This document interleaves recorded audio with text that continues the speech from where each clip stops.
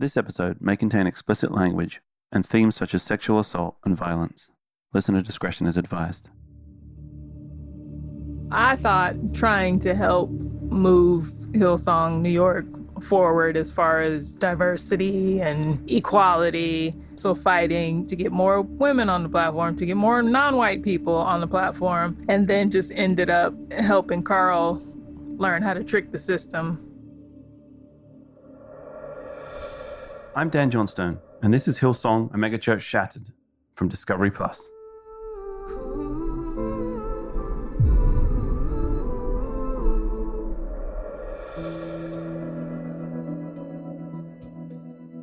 It had been months of talking with Delali, forming a friendship with her, working on this podcast together, and I'd never heard Delali's full story of how she left Hillsong and what finally opened her eyes to the fuckery, as she calls it. After devoting 12 years to the church, the prime of her youth, she has struggled with how to put into words her reasons for leaving, even to me. So we asked if it would help to record herself alone, without any outside opinion, judgment, or follow-up questions. This is what she sent me.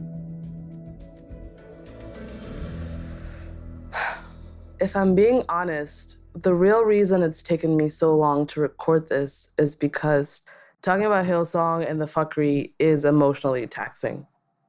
It's really hard to explain to people who haven't experienced anything like this. They weren't in it. They didn't give up years of their lives serving, staying up all night, staying all day on Sunday from sunup to sundown, being asked to do things at odd hours of the night, of course, in the name of God. They weren't there when we give up our money, sweat, blood, and literal tears, our youth, to what we thought was a good cause, a godly cause. And talking about it has been emotionally draining. Why? Because, yes, we eventually left. But before we did call Hillsong home. For some of us, it's simple. We were part of a cult.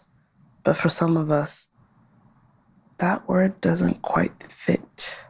A word that conjures up images of Jonestown or of Kool-Aid or simple-minded people who fell for con artists. No, this was something else. This was something less simple. This is for those of us with scars that are not visible to the naked eye. Scars that some have begun to define as religious trauma. The aftermath of leaving a place that called itself a church. This is for people who have left organizations like Hillsong and yet struggle to put into words why or what exactly they experienced. My story begins at the young age of 17. It's sometimes hard to even conjure up clear memories of what it was like in the beginning, but it easily comes back when I talk to Chloe. Allô? Wesh. Ça va? Ouais, toi. Ouais, ça va. Chloe. She and I first met when we were teenagers at Hillsong. Our relationship is really more than friendship. Le soleil est au rendez-vous, une belle lumière, et un petit vent frais, mais Un petit vent frais. agréable. Every single time we call each other to catch up, we troll each other, we laugh a lot. Friendships, like the one I have with Chloe, are the only reason I would say I'm grateful for Hillsong. Well, we have to mention that you and we were both on the worship team. Remember? Yes. Oh my gosh, I do remember. We were on the worship team because we could hold a note. Like, it's not like we could actually sing well. Like, we could just not sing bad. Yeah, totally.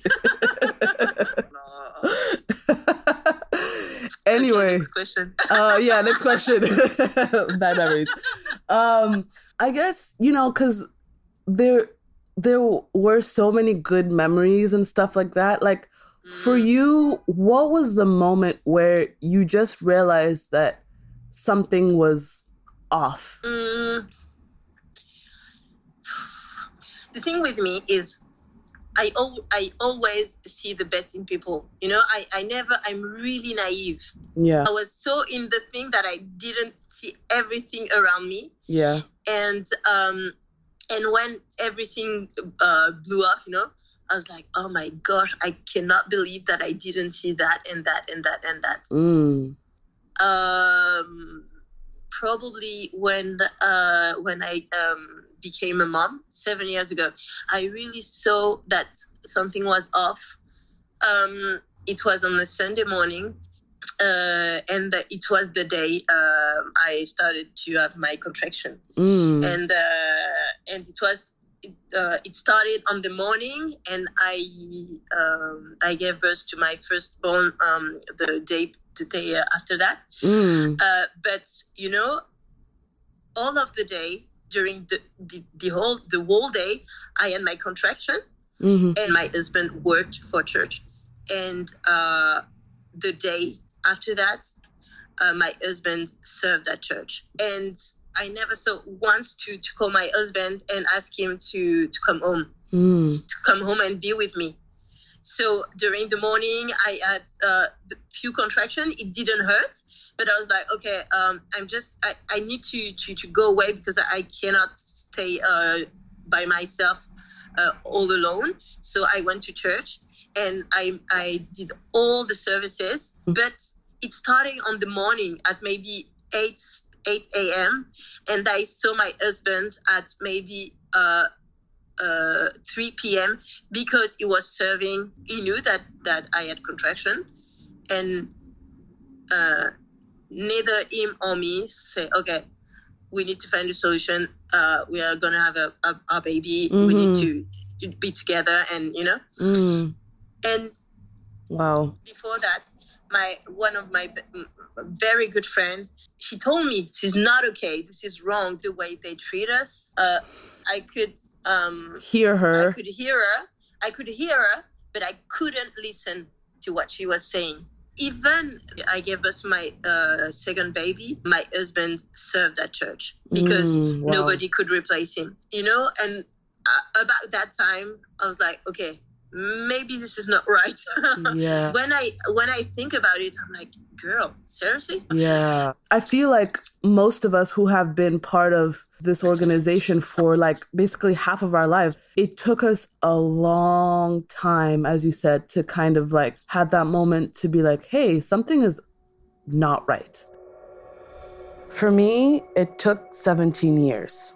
17 years to realize things were not right.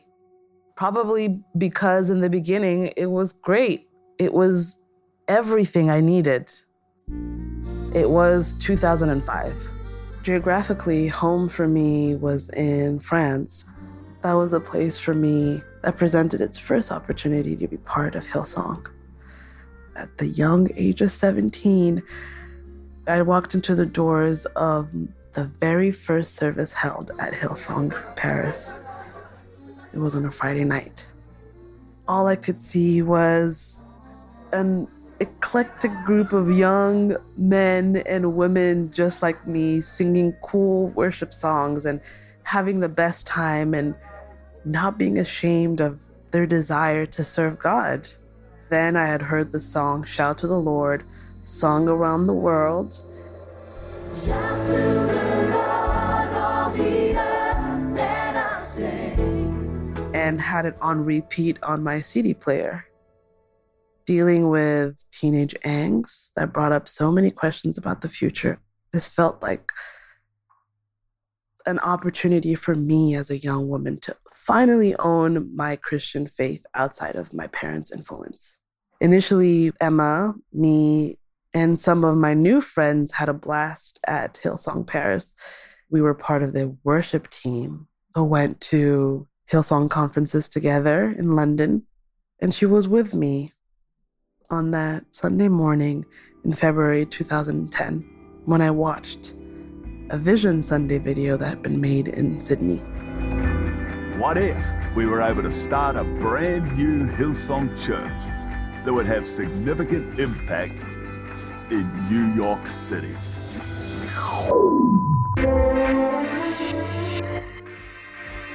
This is a story about a city.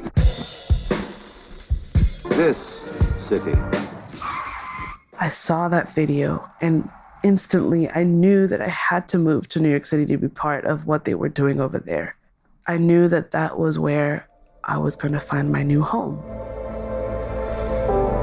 The mission from heaven that we are to follow. We know why we're in this city, and it is to be a church in the wild. We believe that we will absolutely be a church in the wild, getting the gospel to people, or we will die trying.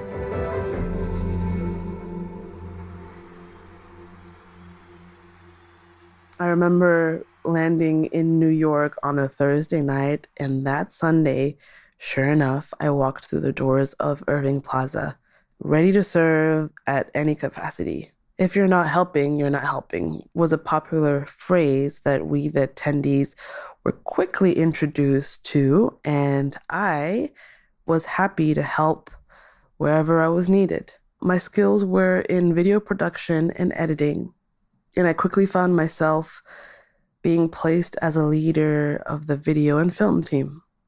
It was fun. Me and my fellow volunteers / friends were part of something great. We were part of building God's kingdom in New York City.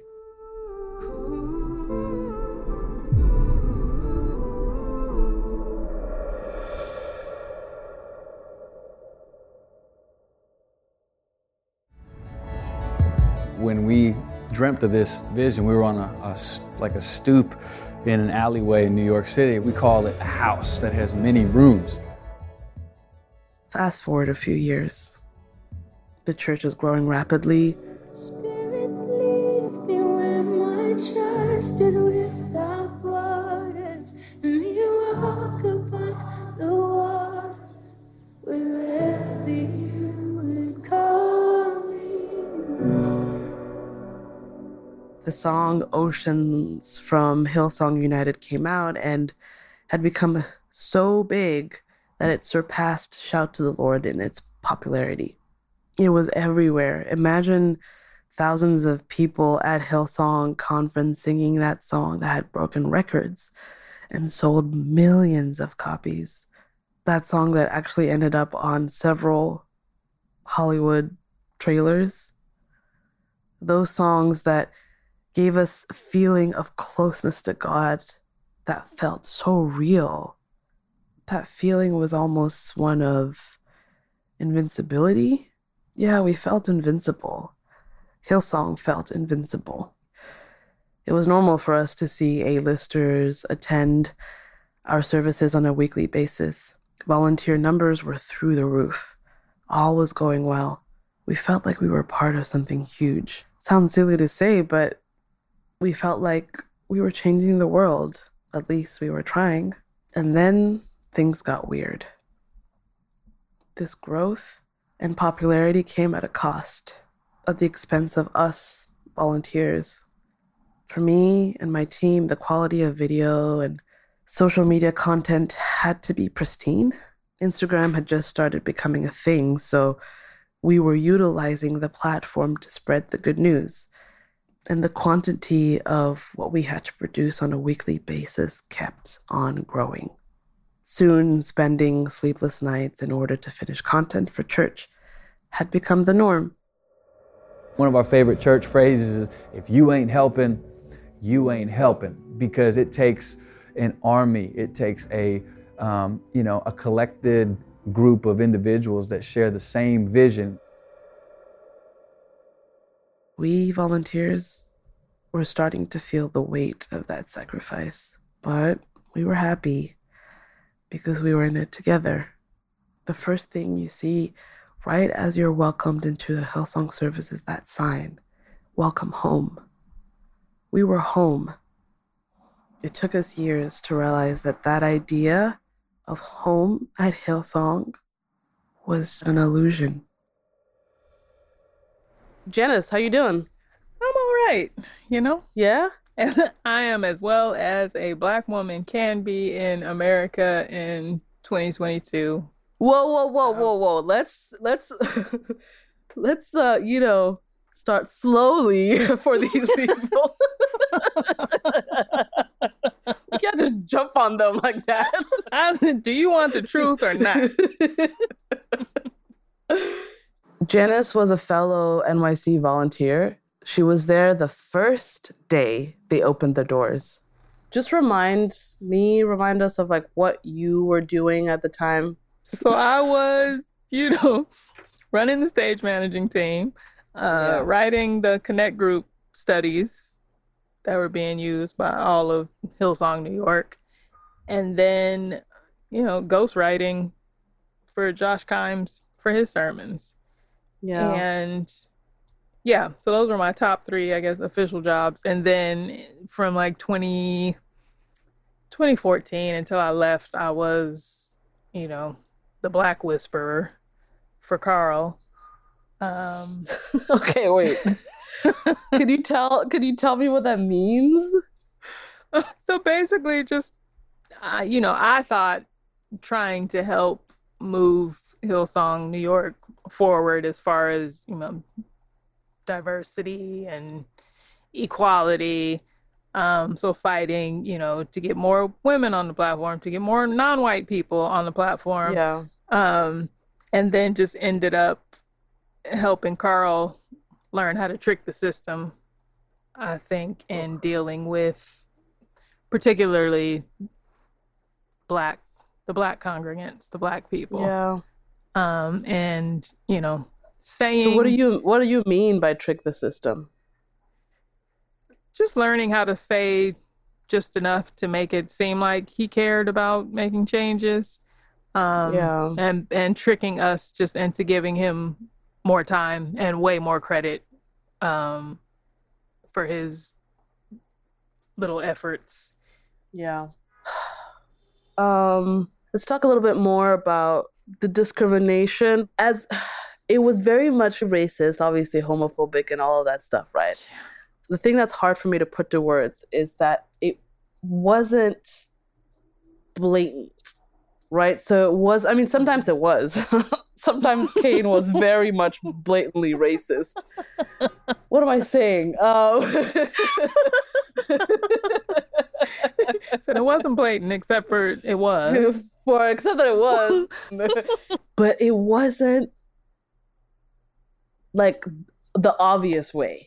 What it was for me, and like when I finally left, mm-hmm. It wasn't that it was worse than anything I dealt with right in day-to-day life, but It wasn't better. It's not like, I go to work all week and have to deal with microaggressions and deal with whatever. And then I come here and it's like this safe haven.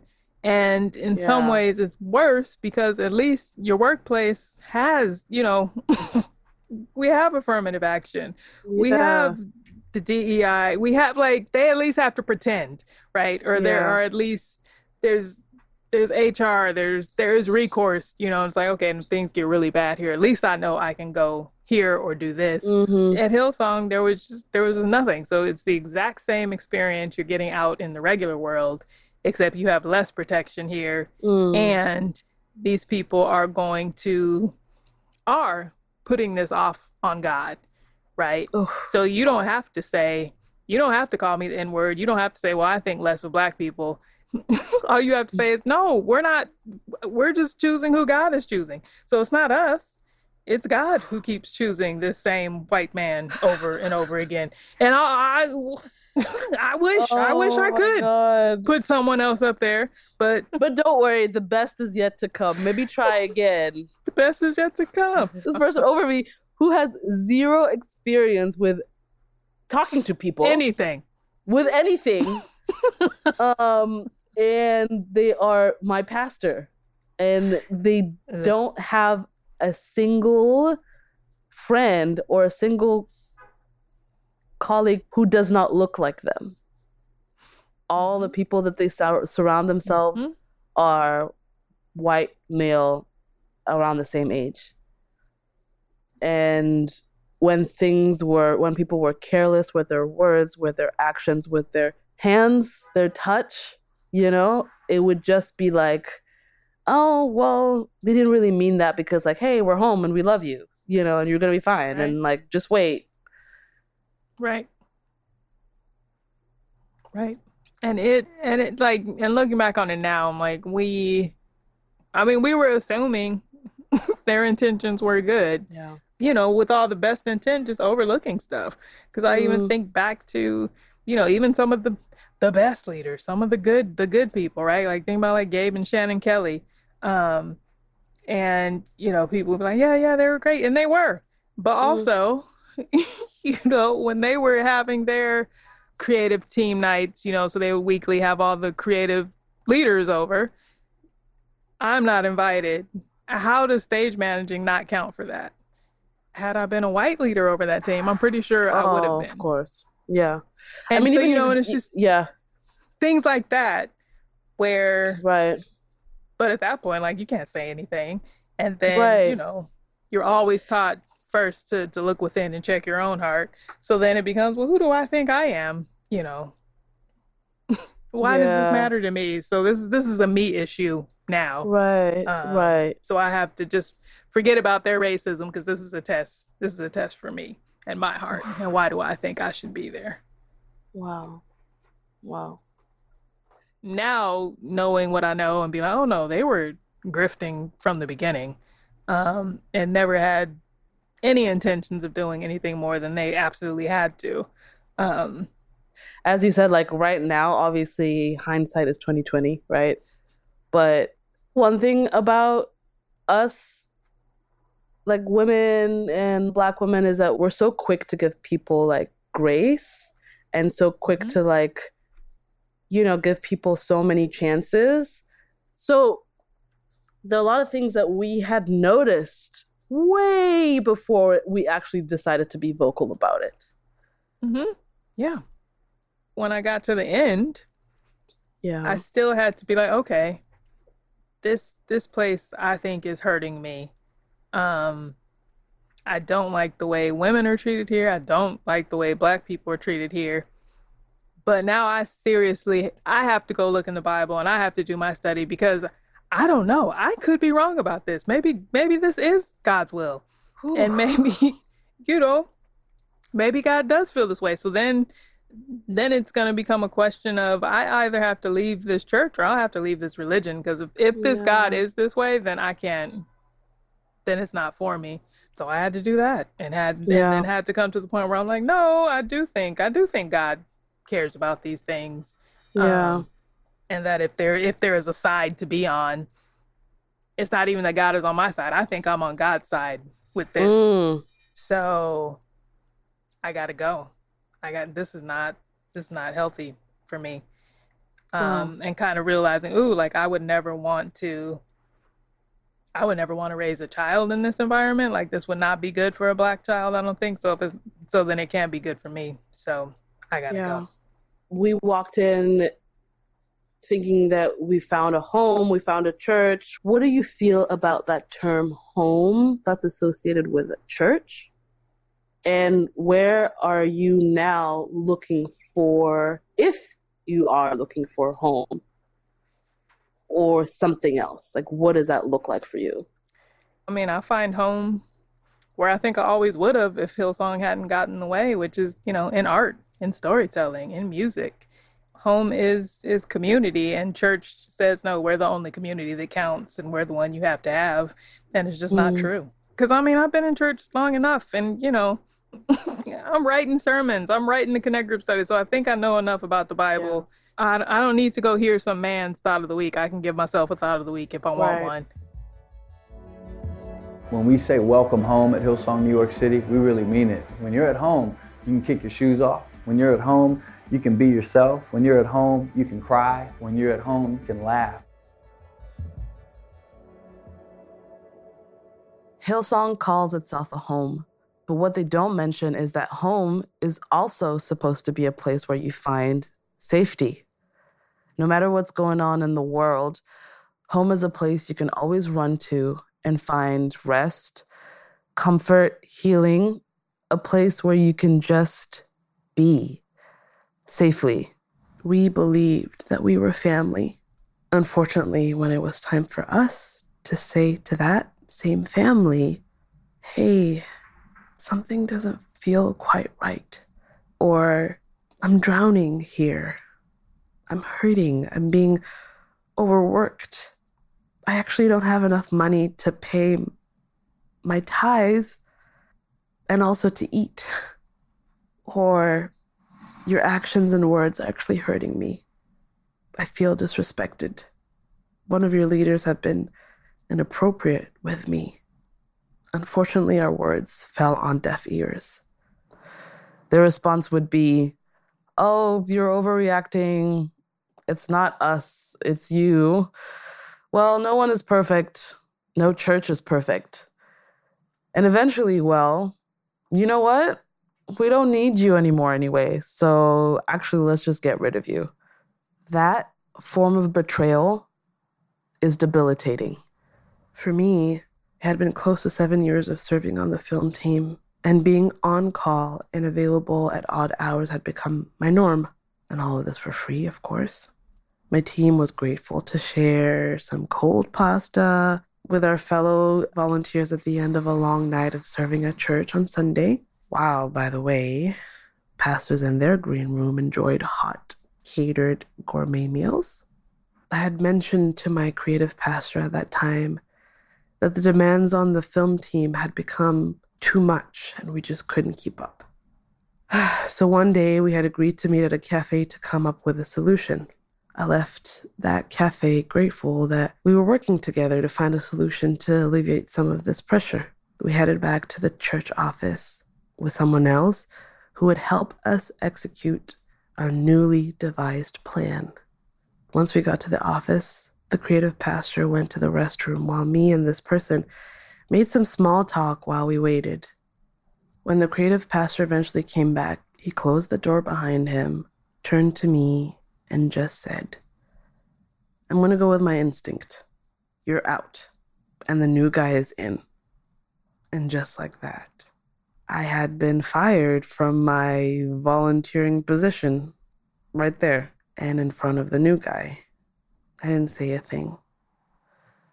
None of us would have expected that after years of giving up our time, our talent, our money, etc., that we would have been dismissed once we became an inconvenience or once we became a little too vocal about our experience. What I learned that day was that the level of honor and respect that I was expected to have for my leaders was never going to be given to me. I can't wrap my mind around why I didn't leave when I was humiliated more than once. Why I didn't leave when my body was constantly in a fight or flight mode every single time it was Sunday again. Or why I didn't leave when I was talked at like a dog in a group of people I considered my friends at a dinner party. I can say that there was a straw that broke the camel's back. I had just lost a close family member of mine, and I was disappointed to find that although the news had been communicated to that pastor, I wasn't met with words of comfort. I don't know, I'm sorry for your loss, nothing, no. When I brought it up with him, a few days later, he looked at me right in the eyes and claimed that he does not know what I'm talking about because, yes, he had hugged me and expressed his condolences. It's hard to describe, but I saw something in his eyes that day that made me question if I had ever known this person who I had once called pastor and friend. And so I left. And like many like me, I had to find home elsewhere. And it wasn't easy. My formative years have been shaped by Hillsong and some really harmful theology. And when I say that I was looking for home elsewhere, I wasn't looking to join another church. And so I'll end with this. For me, leaving Hillsong did not mean that I left my faith. I haven't lost faith. It was just misplaced. I have now found home in my new relationship with the divine and in the people in my life whom I love and cherish. The best is yet to come, and I agree. This is probably the only thing I agree with what was said on the pulpit. Yes, the best is yet to come for those of us who have left Hillsong, who have begun the healing process, who have found the divine elsewhere. Yes, the best is yet to come.